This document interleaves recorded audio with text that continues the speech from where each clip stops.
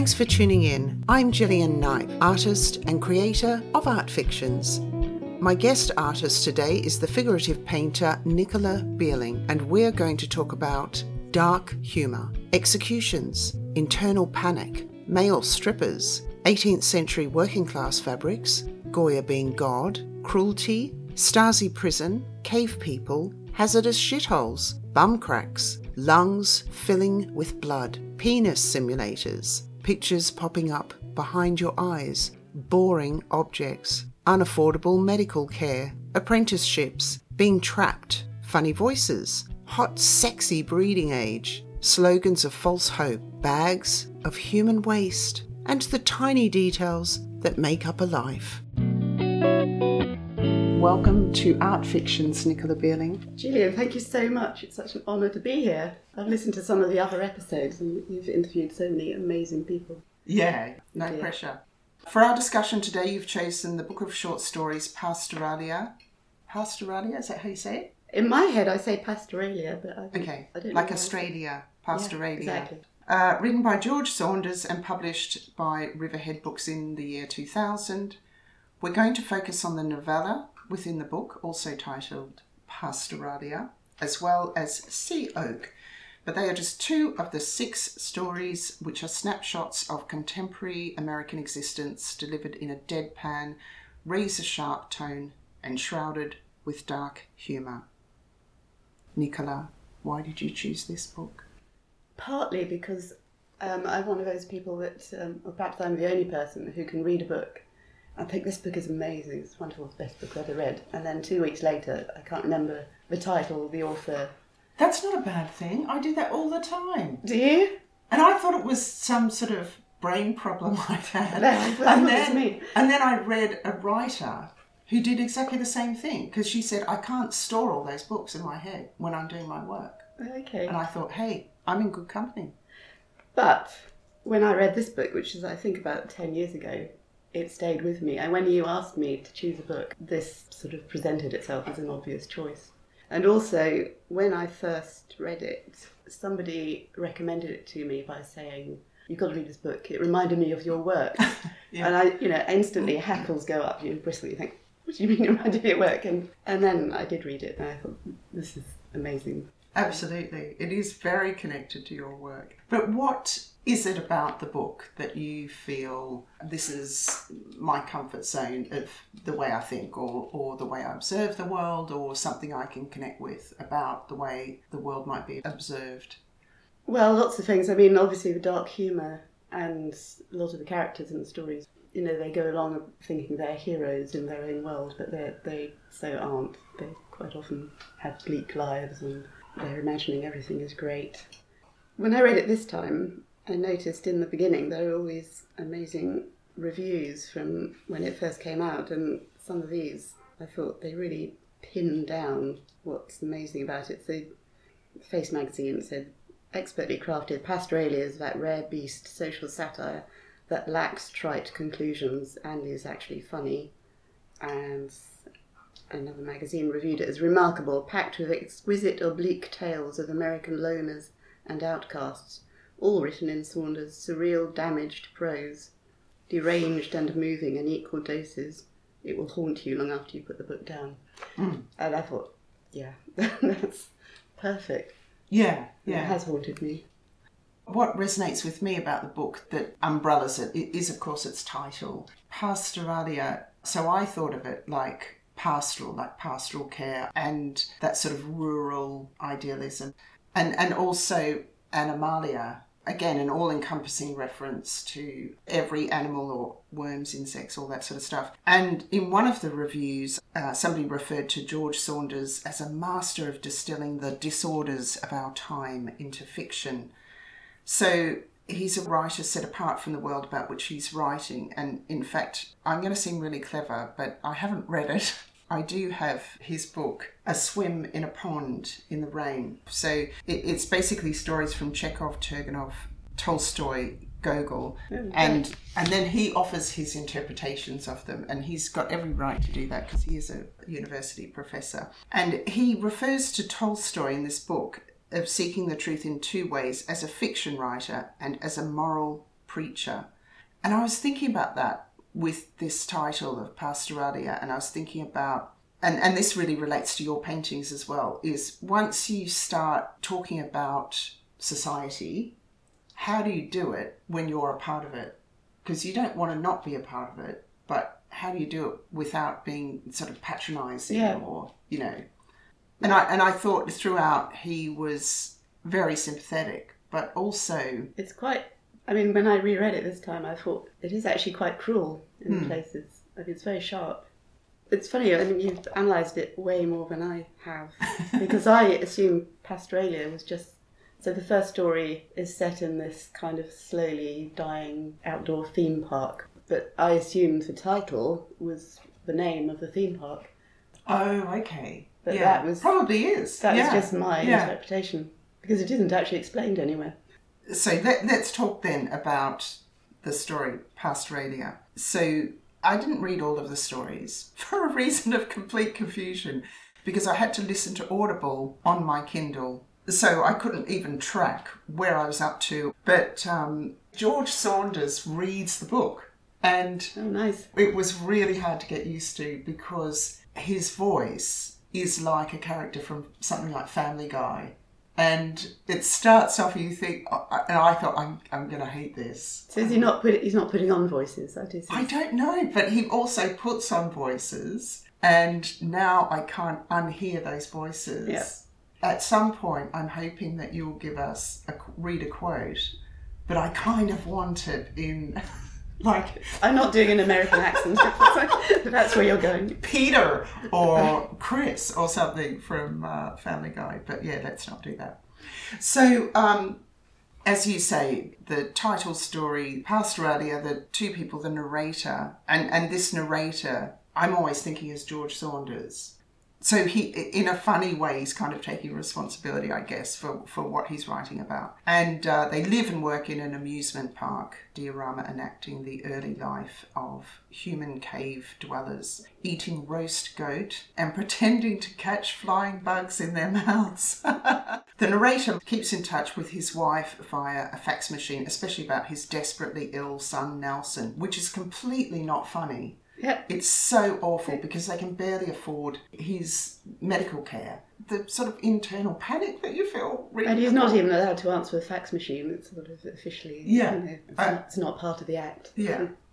Thinking of that setting of the cave people, have we improved any? I mean, it talks a lot about his daily routine, that he has to go and pick up their bags of human waste and collect them and put them in the big bag of human waste, and then the goat gets delivered through the big slot. Sometimes it doesn't. Sometimes there's a small slot where there's a note complaining about their performance. And I hadn't thought of this before, but it reminded me actually of going to the Stasi prison just outside Berlin last year. This kind of big brother, you're being watched all the time and analysed. And these little slots where people are feeding you or not feeding you. Everything is controlled and you have no power. God, that must have been extraordinary. Oh, it was the bleakest place ever. Yeah. And really terrifying, because it was in use until reasonably modern times. So the narrator in Pastoralia is always reporting on Janet's performance. You know, any issues to report? And he says, no, that's fine, even though she's done terrible things. But it's like, you know, the East German system of neighbour reporting on neighbour, or family members reporting on each other. Yeah. We get Janet, who, as you say, she's repeatedly doing the wrong thing, like smoking and speaking English. She doesn't give a fuck. Singing pop hits.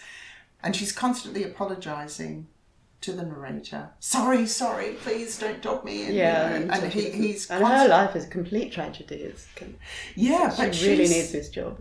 Being trapped in the situation that they're in, she seems completely reasonable. Yeah. And then she ends up being kicked out. And I think she's replaced by somebody who he... is going to kick him out. He's probably going to kick him out, but also how boring, because the next person is really... Miss Perfect. Yeah. I find it quite interesting because to start with you think, oh, is this going to be a love story? You know, he's man and woman's locked up in the cave together day in, day out. But then he makes that very clear that she's out of the question. But he is he's quite chivalrous because he does keep defending her until his own position is threatened. That's right. And I don't think we'll ever be able to portray exactly what it was like to read this book. It is very, very funny. And in George Saunders, doing his George Saunders voice, it makes it all the more funny. But at one point, there is Marty, who runs the employees only shop, and he's dictating a letter to his son who's in boarding school. And he's saying, excel, be excellent, do what they ask. But when George Saunders says it, he's saying it in some sort of, I don't know what the accent is like. In your own private mind, think what you like, only do as they ask, so they like you. And in this way, you will succeed. It sounds nothing like what I just described, but it's described that he's shrieking in the text. Yes. And it's like, I don't want to put the pressure on, son. I don't want to put the pressure on, son. I know you get enough pressure with school being so hard and all, and even having to make your own book covers because of our money crunch. So I don't want to put on extra pressure by saying the family honour is at stake. But guess what, pal? It is. You're it, kid. And it's just completely dismal. And he's petrified that he's going to lose his job. Yeah. They're all going to lose their jobs. And it's a beautiful moment where, I thought it was a beautiful moment where the narrator goes out with Nordstrom, one of the boss people, in the middle of his conversations. It's just a moment where he notices a white fluffy thing floats down through the air and lands on the hairs of his arm. He plucks it off. It does happen when you're talking to someone. You think, oh yeah, what's that? Yeah. No, it's just an odd aside. I think writing is beautiful. Yeah. Nordstrom, of course, is horrible. He demands absolute honesty when he is completely so horribly dishonest. And he wants, of course, the narrator to side with him about getting rid of Janet. Yes, that's his mission. Yeah. And he says to him, do you know how hard it is to fire a girl, not to mention an old gal, with so many years of service under her ancient withered belt? And I would just say, she's 50. And it did make you want to say, oh, fuck off. Because there's quite a few references to people's ages, and it gets all a bit Aldous Huxley, Brave New World, I think, where anybody over breeding hot, sexy age is just not to be tolerated. Well, I guess it's because the narrator is quite often, presumably a young man in this case, and in the Sea Oak, he's a young man. And what did you think of the exchange between Janet and her son, Bradley, the drug addict who turns up at work? Well, it's heartbreaking, isn't it? Yeah. He barges into the cave, which, for a start, is totally against the rules, talking English, and asks for money from her. He's obviously in rehab, so she's saying, what have you done? Have you been kicked out? And I think he has been kicked out for wanted to have a party with a TV in my room, so he's obviously stolen the TV. Come to her for money, and, of course, she gives him the benefit of the doubt, and obviously doesn't go well.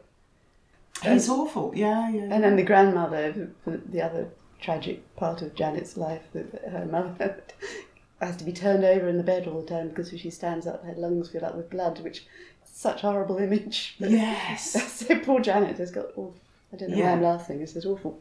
So, but that's the thing about it. We're all laughing. And it's awful. So you're reading, and it's so deadpan, and you read along, accepting, la la la, and you think, what? What did you just say? Yeah, definitely.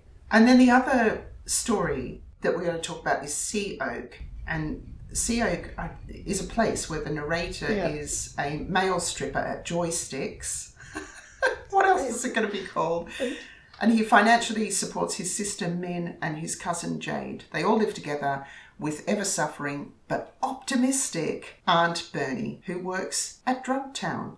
She dies of fright from home intruders, then escapes her grave, returning to the family as an angry, swearing woman with a plan to get them out of Sea Oak. Sorry, I love the way Sea Oak sounds like a lovely 1930s bungalow or something. Doesn't it? But it's this horrible estate somewhere, project. I can just see that on beachfront Buena Vista cottage with a little, plaque outside the front door, hand carved, of course. But you had a quote from there to give us a sense of. Oh yeah, I'm not doing an accent. Actually, I had this kind of mad idea that perhaps this is the same narrator as the one in Pastoralia, but younger.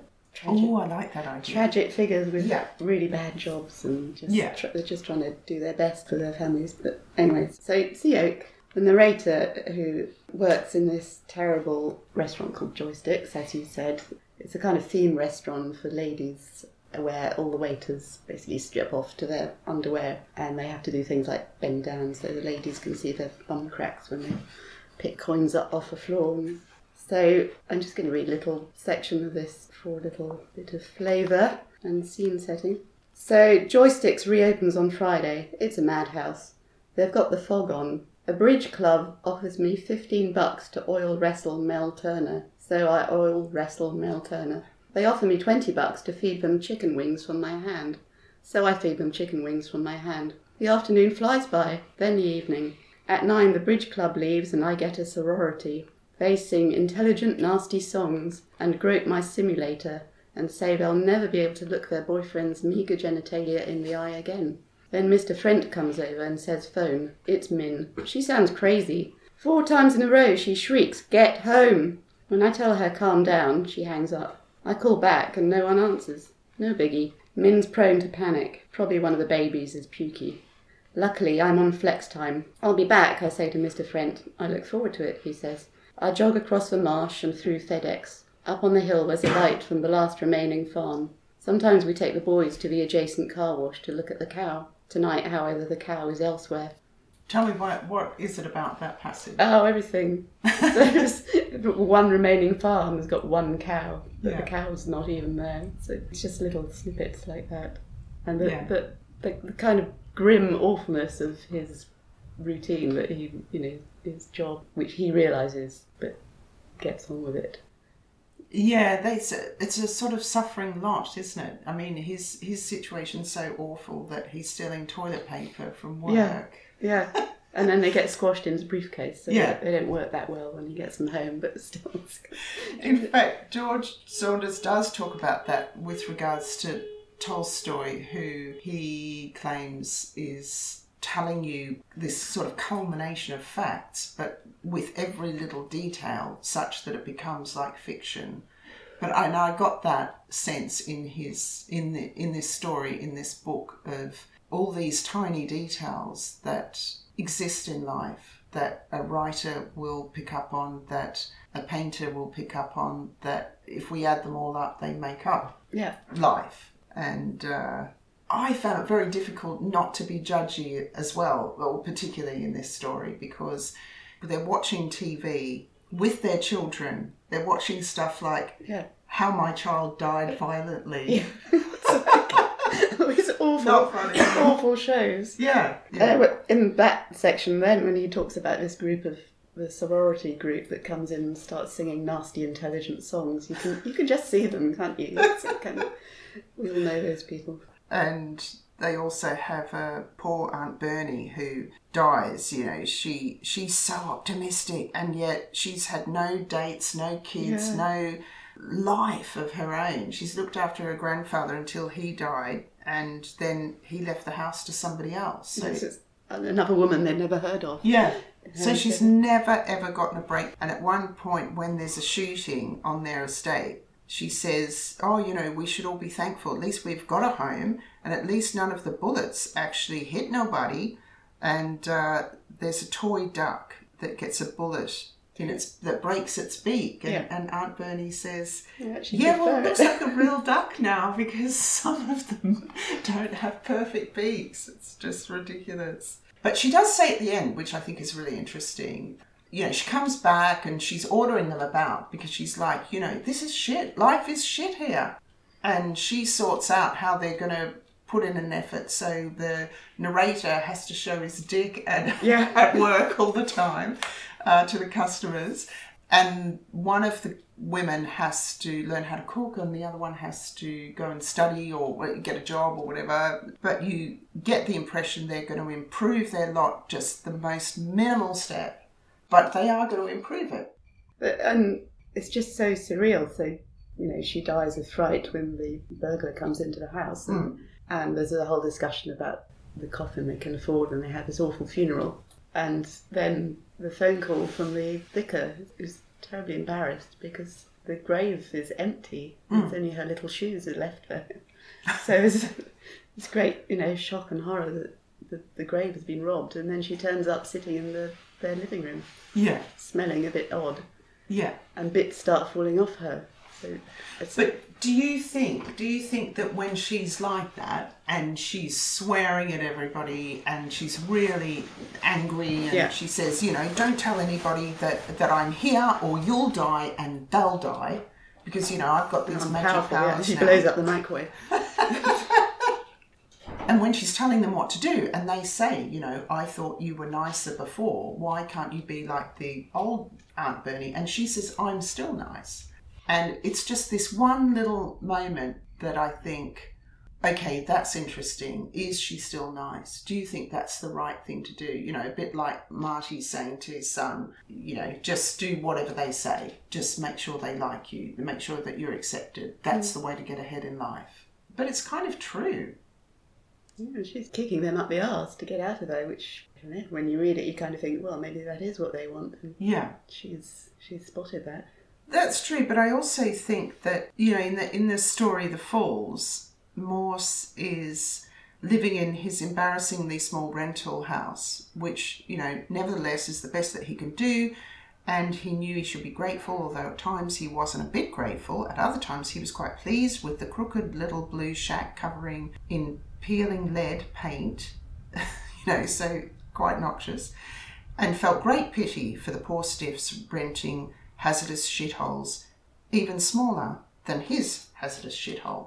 And there is a bit of that, I thought no matter what Aunt Bernie pushes these young people to do, it's only going to be a lesser shit version of the shit version that they're living in. Yeah, and his next job is probably going to be in a cave in Pastoralia. But maybe that's a step up. And it all just completely comes around. But it also drew, in fact, all of the stories drew, for me, that picture of false hope. In fact, my studio is in an ex-corporate environment in the middle of London, and it's still got slogans on the walls. You know how companies do that? I just think, oh my God, I hate that just so much. If I read any more of this, I'm going to bleed out my eyeballs, but I can't even remember what it says. Something like, hey, developing brighter futures. And it's in this big blue bubble, but it's sort of a dirty, dull grey blue. You're doomed. You're doomed. Did you read the second story? I'm sorry. What was the second story? Oh, it's called Winky. Yes. He goes to this kind of meeting. It's almost like a cult. It reminded me of one of those corporate things. But yeah, say what you're going to say about Winky. Sidetrack. That kind of well, not really, because today's going to be your best day. You're going to start winning. Yeah. That was such a sort of 80s thing. I remember that. But it's the same now, but in a different language. I remember at my kids' school, there was a big slogan on the wall, and they, at school age, said, something like, you're only a step away from living your dream or some rubbish. And they said, yeah, but that's only people whose lives are facilitated to live that dream. And I thought, wow, school-age children, even you see through that, you have a disillusioning future ahead of you. It's pretty dark. Yeah. No, every school has to have a motto like that. But it's like there's all these sort of categorisations in terms of winner, loser. The narrator in Sea Oak, he's rated as well. They've got categories, haven't they? Yeah, so the categories are knockout, honey pie, adequate, or stinker. So he's somewhere between honey pie and adequate. Yeah. But in Winky, it's the same thing, where they have people wearing mass-produced paper hats, and the white hats were beginning to begin, and the pink hats were moving ahead and beginning, the green hats were very firmly beginning, and all the way up to the gold hats, who had mastered living, in inverted commas, and were standing in a group around the snack table, whispering and conferring and elbowing one another when someone in a lesser hat walked by. It's just like every day in a playground, isn't it? Yeah. It's a grandiose version of that. We're all a bit terrifying. Oh no! I think we are. Do you think that's a message? Maybe it is the message of the whole book, that we're all somewhere in there. Or we are if we get pushed enough or squeezed into a tight corner enough. Or put in a cave. Or a very small apartment. It's like the idea of being sort of all squished into something called, I don't know, humanity, society. And I am making a sneaky segue here to your practice. You have these images that you've painted of people on islands all squashed together. Well, yeah. The little island of humanity. Yeah, those paintings were done, actually I'm not sure what date, but quite a long time ago, sort of 15, 20 years ago, and there are two of them. They're quite large, and one is called East Wind and one is called West Wind. So the idea was it's just a very small speck of land in the middle of the sea full of people. And I found it very hard to read their faces. And it did remind me of the book of, I don't know what to make of this. Is the world okay? Is the world not okay? Do I need to think of the world being okay or not okay? Maybe the world is just complicated. I really enjoy the fact that people will bring their own interpretation to paintings, especially the figurative paintings. So in a way, I want to leave it up to you, whether the world is okay or whether it's the end of the world and this is the only little speck left in the ocean and they're all huddled on there. But it wasn't a horrific sort of image I wanted to make. No, not at all. I wanted to leave it open. I mean, in some way, so me bringing my interpretation to those paintings, because that's the only lens through which I can look, is almost people being more bewildered than anything. Yeah, exactly. What the hell are we doing here? Puzzles. Yeah. No, I like that. So let's have a slightly proper introduction to your practice. So you're predominantly a figurative painter, and I say predominantly a figurative painter because you have stepped recently into sculpture. Anyway, the figurative painting is mainly of individuals, groups and natural beings. You've been shortlisted and awarded across a number of prestigious painting prizes, including the National Portrait Gallery's Portrait Award and the Threadneedle, so well done there. So what's the story behind stories in your work? So stories, more recently, the work that I've made has been in response to texts that I've been given or been asked to respond to, so or have found myself. So recently I did a project at Salisbury Arts Centre, Blood Wedding, which is the Federico Garcia Lorca play, and I read everything that I could get my hands on by Lorca and about Lorca. And again, the play is slightly veering towards magical surrealism, magical realism. It's quite dark, poetic. Very dark. Very dark, very beautiful. Yes. Very visual. And it's a very rich nourishment for a painter to be given something like that, because you can't read it without pictures popping up behind your eyes, and once they've popped up they need to be painted. Oh, I like that idea. Once they've popped up they need to be painted. Yeah, you need to get them down. Another project recently was at the Foundling Museum in London.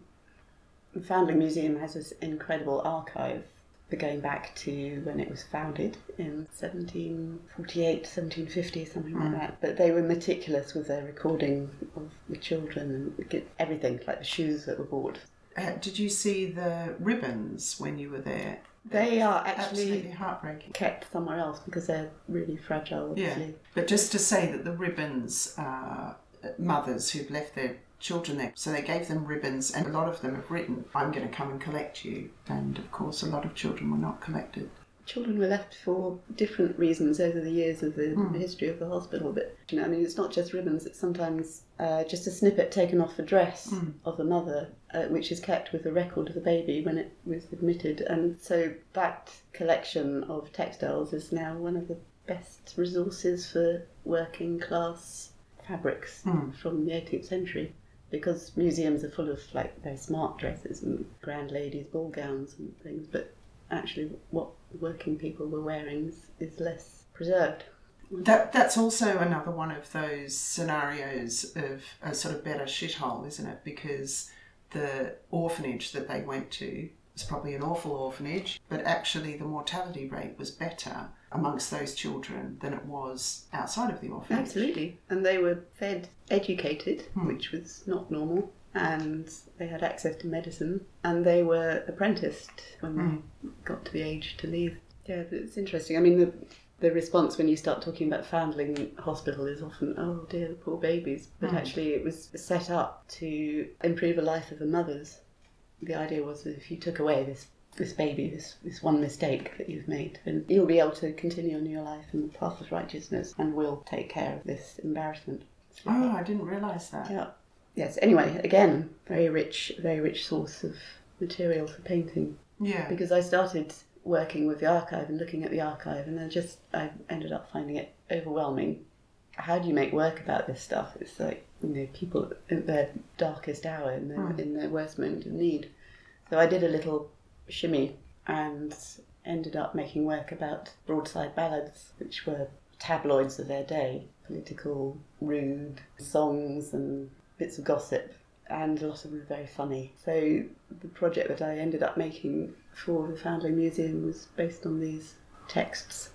So you've worked a bit with archives, haven't you? Because you also did the Helston Museum in Cornwall. Yes, is it? Where you live? Yes, I live in Helston, and my studio is based at Cast, which is right next to the museum. That was the beginning of my first project working with archives. And when I was offered that, I thought, oh, no, that's not me. How do you do this? So it was a huge privilege to be let loose in the archive of this rather lovely small museum. So Helston's a small town, and the museum is full of everything to do with the history of that small town, but there's nothing glamorous there. There's no amazing object that people come from miles to see, because if there was, it would end up in Truro Museum up the line or in the British Museum. But you were saying that the objects themselves didn't really do it for you because, of course, they're already giving you an image. Yeah, so you did go to the archives there as well. Yeah. Through the process of reading, the image comes to mind, and then the work almost makes itself. It becomes easy and becomes obvious. So I was looking at things like you sound like a really dark person. So there's a list of... It is very dark, these references, yeah. A list of executions in Cornwall between 1775 and 1882. And it's the name of the person executed, their age, and the crime that they committed. It's quite stark. Yeah, it is. And I kind of resisted it, because I thought this is not something to make a painting about, but as an object it stayed with me, and I did end up making this quite large painting where figures are all there committing the crimes, but they're in silhouette. They are kind of beyond time and place. But then at some point, I think it was in the summer, and all, Cornwall, May and June, beautiful, and then there was honeysuckle everywhere, and I just noticed this one day and I thought, this is what I need on this painting. So all this horrible kind of mass of stick figures committing their crimes is partly obscured by the veil of honeysuckle, which in some way made sense to me because it seems how we view history. It's kind of slightly obscured. We can see some bits, we don't get the whole picture. It's slightly prettified and sweetened. Yeah, so that's the story of that painting, which is now called Capital Crimes in Cornwall, Partially Obscured by Honeysuckle. Yeah. Strange title. Well, you've got a lot of those paintings which have a lot of people in them. For instance, I'm thinking of the ones with lots and lots of faces. So one of them is actually called Crowd, but one of them is a reference to lineage and... Oh, ancestors and descendants. Yeah, like seas of indistinguishable faces, and then you've got shoals with, lots and lots of fishes around, and Paradise Island with lots and lots of monkeys, and this sort of thing of mini worlds of all these people or animals or fish together. Yeah, I think there is one thread to my work, which is this idea of a repeated motif, which I have used quite often. I think to look at visually, it's quite enticing because you're drawn in initially thinking, oh, it's just a mass of identical images, but then you realise it's not, so it draws you in. And it's also, I find them quite soothing to paint, making individuals slightly different. Yeah, because that's one of the things that I felt was a fundamental difference between your work and the book. Or maybe I found it difficult to find in the book. There is a sense of hope in your work in the way that it's just really beautifully painted. Thank you. And then fluidity and movement, of course, in the way that you paint and the way that there's so many images with water. Everything's very fluid, very much about the process of painting, I suppose, as well as the image of painting. An easy answer would be to say that when I first started painting, I just used watercolour. And I loved watercolour, and I was kind of adamant that I didn't need oil paint, but of course that changed. So I don't know if there's some kind of hangover from that kind of just pushing the stuff around. But I do, I love paint. I love the stuffness of it, the way you can push and pull and scrape. Yeah, it really shows in the work. I mean, water is a theme, for instance, so far as, you've got lots of partly submerged individuals. Some of them are horrific. Oh. Not horrifically painted, but which one is my of them horrific is like... painting? It's of somebody in boiling water. Is it called Boiled? It's called Boiled, yes. So it started with one called Frozen, and they are just single figures, mostly submerged, just a head sticking out of the water. So what you would see is a calm head. Some of them are surrounded by jellyfish, some of them are surrounded by bait. So they started having sort of foodie titles. They had jellied, boiled, frozen. I can't remember what else. This is quite strange, but that wasn't the idea. It was just this idea of what you see above and what's going on below. They do feel like the glass half empty, the glass half full kind of thing, because I'm not sure if the water's going to rise and rise and rise and then they'll be drowned, or if it's receding, or they're going to start swimming. There's one that's called a long distance swimmer, which is about to be shown in Plymouth. Okay. And you just see this little head, but he's been swimming for so long that his whole body is encrusted with mussels, kind of sea creatures. But going back to the book, I think something that I think kind of relates to my paintings is the deadpan nature of it. With the paintings, I want quite often to kind of create a beautiful looking image. So from across a room you think, oh, that's nice, what a lovely painting. And then as you come closer you think, oh, what? You get this kind of double take of what's going on here, not what I was expecting. You get a kind of slap. Which I think is something that happens in George Saunders. Well, like we were doing before, we were laughing about that horrific thing of, how my child might die or whatever. No, you can't say that. At the end of this podcast, I would normally ask you about, where can we see your work coming up? But I thought it might be nice to bring that in much earlier and talk about the work that you just had at Matt's Gallery and the work that is currently at Matt's Gallery, which is an exhibition called The Borough, which finishes in April? April 16th. April 16th. It's just opened. Okay, perfect. So you've got plenty of time to go and see it. So you've got a 2-part exhibition, which is a really nice way to start talking about the work that you're doing right now, which has been very much affected by lockdown, obviously. Yep. And you've ventured into sculpture, so a lot of new unsureness and also a repetition of the use of some of these motifs, which we can talk about. So the first one was Dead Man's Fingers. Do you want to perhaps introduce what that exhibition was about? So Dead Man's Fingers started lockdown number 1, 2020. So I'd just come back from a residency in Mexico, straight into lockdown, and it feels like a long time ago now, but it was a really scary time. Cornwall was beautiful because it was amazing weather and we could get to the studio. But in some ways I didn't know what to paint because the world was fairly grim and painting people didn't feel right. And I ended up making these quite large imagined paintings of rocks encrusted with coral. And I now, looking at them as a group, I sort of think they're somewhere between still lives and scientific illustrations on a grand scale. But they're totally made up. Any coral expert would look at them and throw up their hands in horror. And you've been scuba diving, have you? No, I haven't been scuba diving, but Snorkeling. I grew up in Malaysia, so we did snorkeling a lot as a child. So maybe there's some kind of muscle memory there. I've actually done snorkeling on the Great Barrier Reef. Wow. And so you would know from your experience, I assume, that the colours amongst real coral in the water, in the seawater, not in a museum, are just weird and extraordinary. Yeah. And everything goes and... Yeah, you can't choose the wrong colour because it will be there somewhere. Yeah, it's so beautiful. But for me, the experience was, isn't this gorgeous? Don't touch anything. I really shouldn't be here. And I wonder if there's a shark nearby. So it wasn't a hugely pleasant experience. Well, there is a sort of slight darkness to the paintings as well, because there are no fish and there are definitely no people. But there are little vestiges of humanity. One of the paintings has got a few teeth scattered in the sand, and another one has got some finger bones. So you get this idea that there are people, or there were people, and there are no longer people.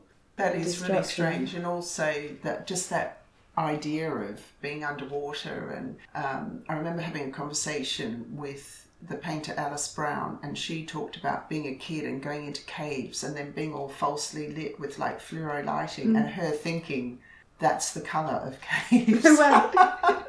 And your coral paintings reminded me of that straight away. I thought, they're all these hyper colours, and they're not sort of shrouded in seawater, which creates a sort of film, and also you're looking at them through snorkeling goggles, whereas your paintings, that they're very clear, as if they could have been rendered images in New Scientist or something like that. They're very sharp. I mean, it's totally illogical, because I was working on these big canvases with little tiny brushes, and after a while I think, what on earth am I doing?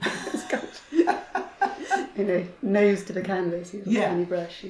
But that's all presented like an underwater world. That was all presented, because there's 9 paintings on the walls and then a myriad of sculptures hanging from the ceiling, although the sculptures are one piece of work, also called Dead Man's Fingers. Is that right?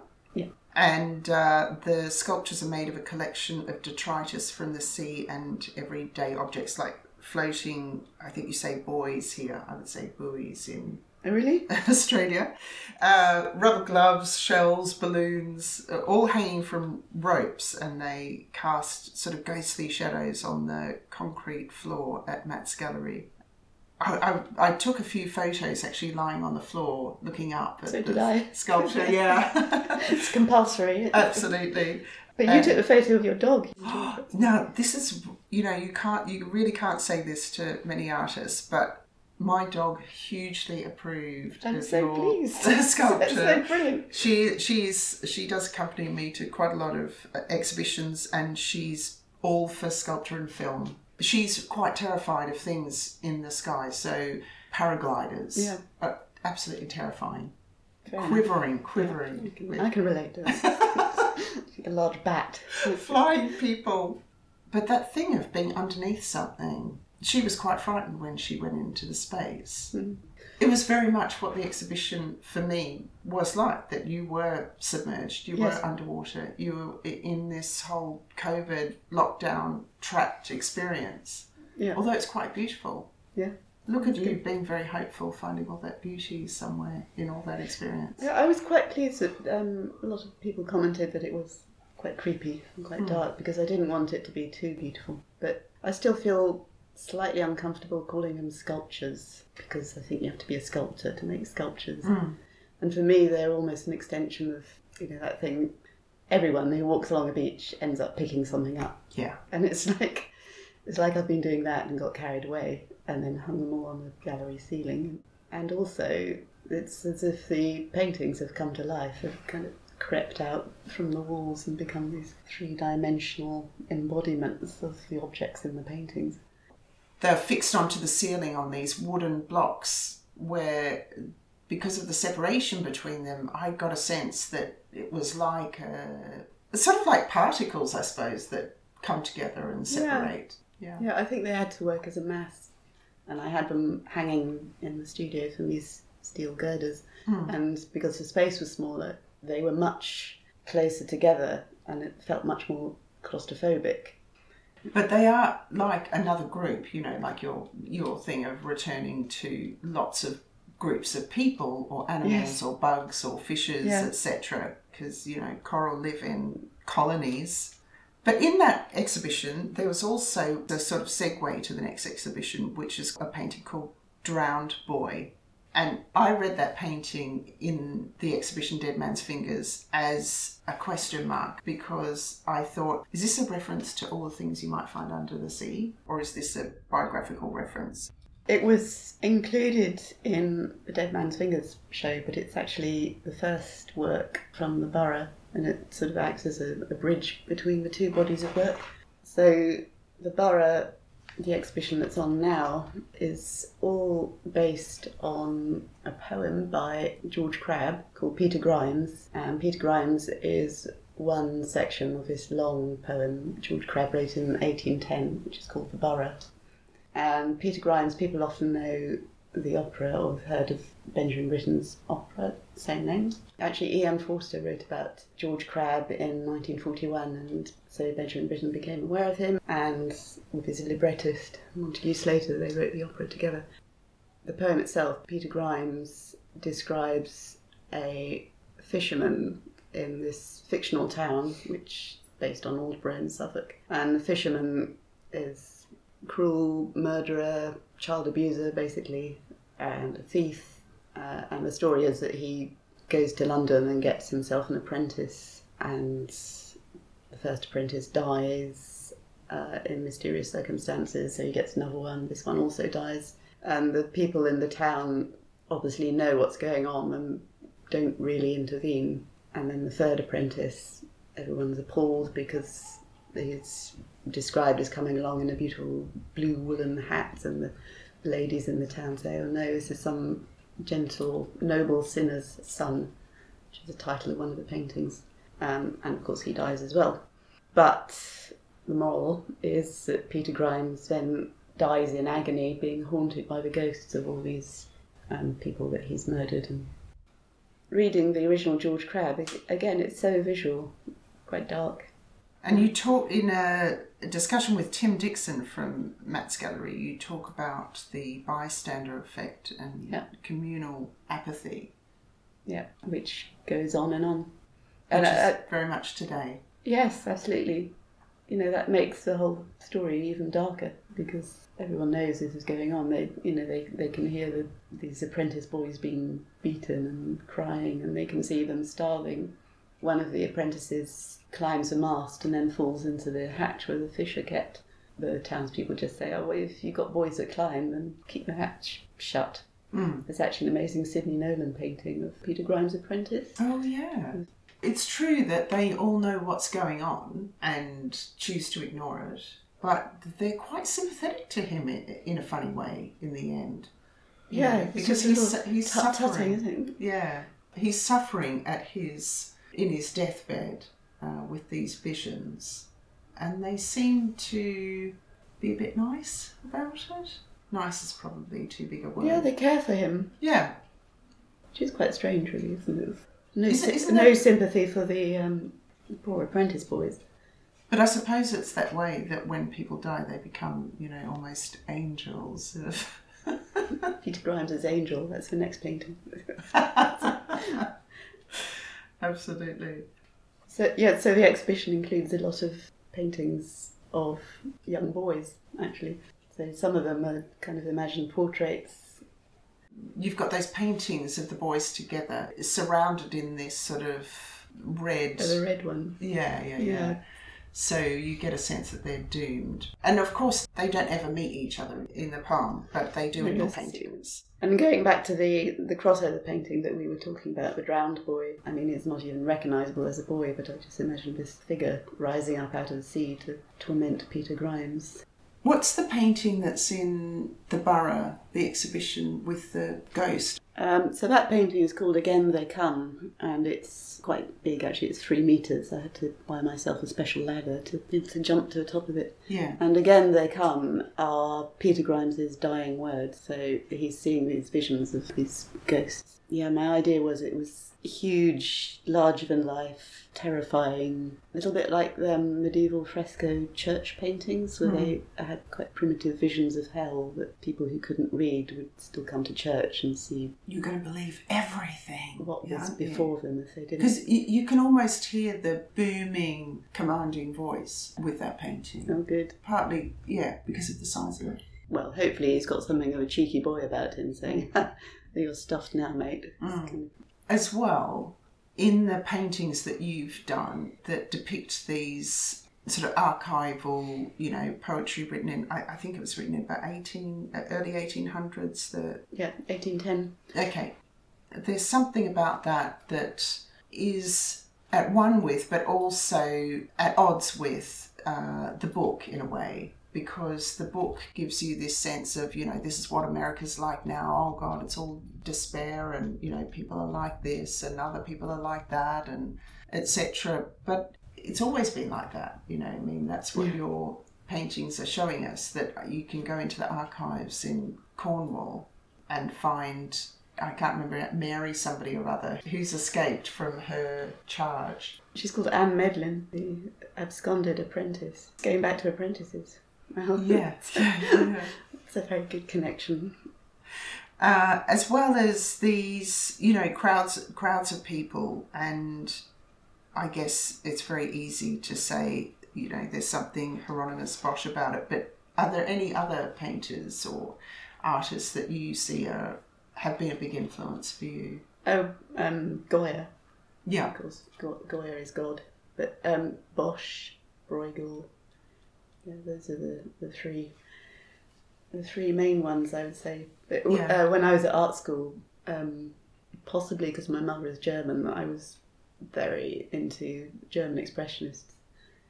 Because I almost felt I could claim them as my own. I loved the work. Anybody in particular, or just that whole sort of group? Well, to start with, people like Erich Heckel and Kirchner, but then, of course, George Grosz and Otto Dix, amazing work, satirical, and actually George Grosz could almost see him illustrating George Saunders if they met in a parallel universe. Yeah. It could work. But Goya is the one. Paintings and drawings, or and the etchings, yeah. The etchings are just absolutely exquisite. Coming back to the Foundling Museum, there's one Goya that's can't remember the title of it, but something like "Oh Mother," and the woman's body being carried, and it's just completely everything in that one small image. And are you much of a reader? Is there anything on your bookshelf that you can remember? Now you're asking. Not so much a bookshelf, but I've got a sort of leaning tower of Pisa next to the bed. Same. I don't read as much as I used to, but I love reading. I've just caught up with The Rest of the World and read the Poisonwood Bible. Okay. And I really liked a small book, Train Dreams by Kevin Johnson. And I'm also partly rereading Gogol's short stories. That's a nice little coincidence. Well, at this point, I'm going to say thank you, Nicola BEALING, for being on Art Fictions today. Thank you so much. It was a pleasure. Good. Thank you, listeners, and also thanks to today's guest, Nicola BEALING. Remember, you can see her solo show The Borough at Matt's Gallery in London till 16th of April, and it's accompanied by Carolyn Thompson's Vague Poetics, so double the value of your trip. As always, I'd love to hear from you by email, artfictionspodcast@gmail.com. Check out our Instagram, artfictionspodcast. Then finally, to credits. Art Fictions was recorded by Andy Armashar, and an unedited filmed version can be viewed on YouTube at Cubit Community Radio. For this abridged podcast, the music was written and performed by Griffin Knight, while award-winning animator Joanna Quinn of Beryl Productions created our jolly logo. Happy listening, reading, seeing, and making. Until next time. I'll think of all the clever things when I'm on the train going home. Was that all right? Yeah, no, it was good. So what do you do now when you go back to the studio, now that it's exhausting, isn't it? A great big exhibition, 2 great big exhibitions in a row.